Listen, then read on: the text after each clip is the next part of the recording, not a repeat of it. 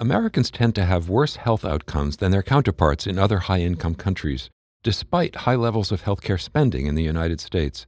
Variations in social supports and social programs have been suggested as one reason for this disparity, but in fact, social spending as a percentage of GDP doesn't differ very much between the United States and peer countries. I'm Stephen Morrissey, managing editor of the New England Journal of Medicine, and I'm talking with Rosa Tikkanen, a research associate in the International Program in Health Policy and Practice Innovations at the Commonwealth Fund.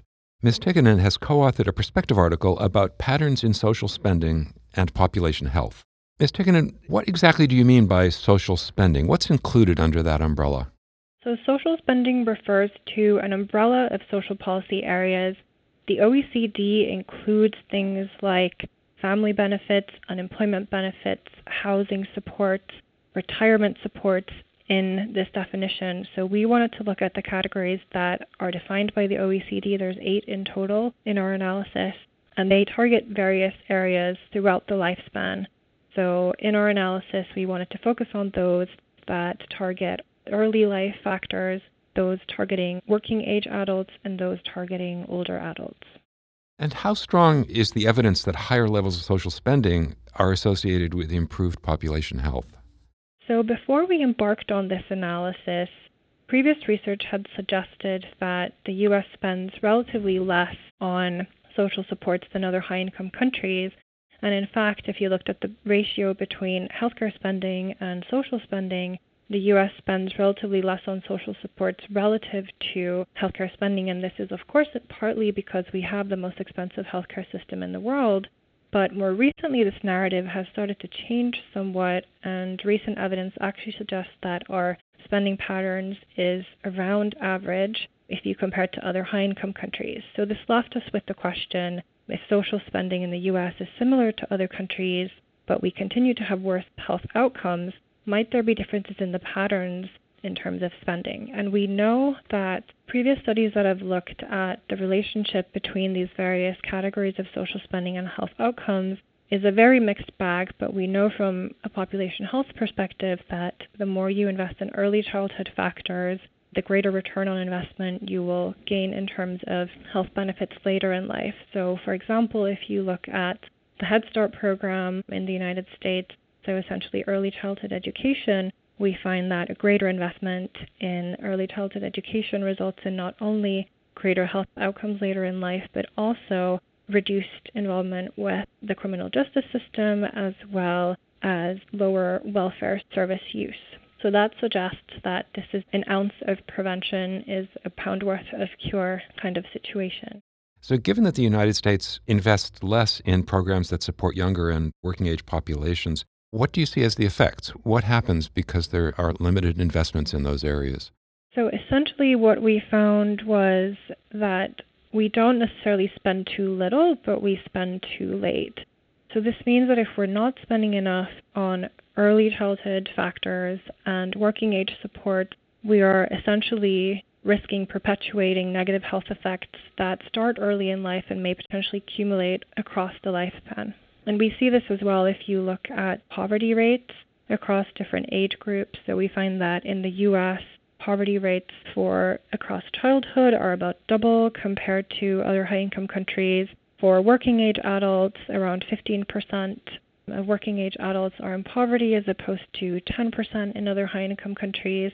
So essentially we have a negative cycle of intergenerational poverty, and if we don't address social factors early in life, we are essentially perpetuating intergenerational poverty and the negative effects that that can have on health outcomes. Looking at the converse, did you find any benefit from the fact that the United States is investing more in programs for older populations? Do older people in the United States do better in terms of health outcomes than peer countries? Well, we know from Commonwealth Fund studies of older adults in the U.S. compared to other countries that that is not the case. We find that health outcomes are relatively worse if you look at the number of chronic conditions, for example, that older adults have.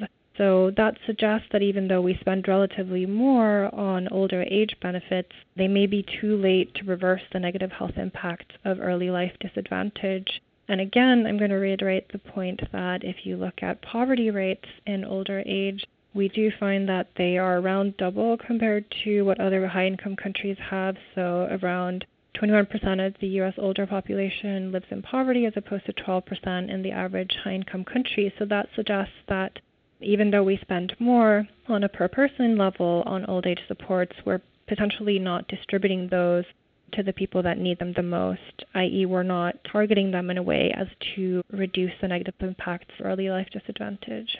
You suggest in your article that it's not the government investment, it's social factors that explain the disparity between the U.S. and peer countries.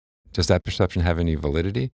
So obviously our study only looked at spending levels, but if you're thinking about social policy and what it means for population health, you obviously can't look at spending on a dollar level only. So social policy regulations obviously matter as well. So what we didn't look at, and what obviously is important to consider for future research, is things like regulations. So we know that if you look at other OECD countries, the U.S. is the only one that does not have federally mandated paid maternity leave, in addition to having relatively worse employment protections. So, for example, minimum dismissal periods for employees. U.S. and Mexico are actually the only two OECD countries that don't have those. In other countries, they range anything from between a month to 2 months up to 6 months, and even more than that, depending on your tenure and your position. And obviously in the U.S., the relative lack of employment regulations can have a compounding effect on health outcomes because obviously, as you know, more than half of Americans, or roughly half of Americans, have their health insurance through their employer. So the effects of job loss have a cumulative effect on health because you're essentially losing your health insurance as well, not just for yourself, but potentially for your family as well. So just to reiterate, spending is not the only thing that matters, and policy also matters. So finally, can you expand on that? Where do you think we should go from here, both in terms of further research and in terms of policy changes that could change the distribution of social spending? So if we look at the evidence to date, our study was descriptive in nature. So I think if you look at what we know in terms of what types of social spending matter, there is a lot of evidence showing associations between different types of social spending and health outcomes. And that is a bit of a mixed bag. So some people have found that greater spending per person on family benefits, unemployment benefits, retirement benefits are positively associated with better outcomes like life expectancy, infant mortality, things like that. We don't have a clear picture on the causal effects of incremental spending across these categories. So that is definitely one direction for future research. In terms of policy, I think the healthcare sector is very keenly looking at how to invest in social determinants of health. We see that both from the provider side as well as the insurance side in the U.S., but these are targeting individual needs that may be more immediate in nature as opposed to larger intersectoral policy changes. So where the healthcare system can step in is partnering with other social sectors. For example, California has taken an approach, a health in all policies type of approach that is also advocated by the WHO, to work in concert with other policy areas to essentially look at where we need to invest in terms of social policy so that we can essentially improve population health. Thank you, Ms. Tikkanen.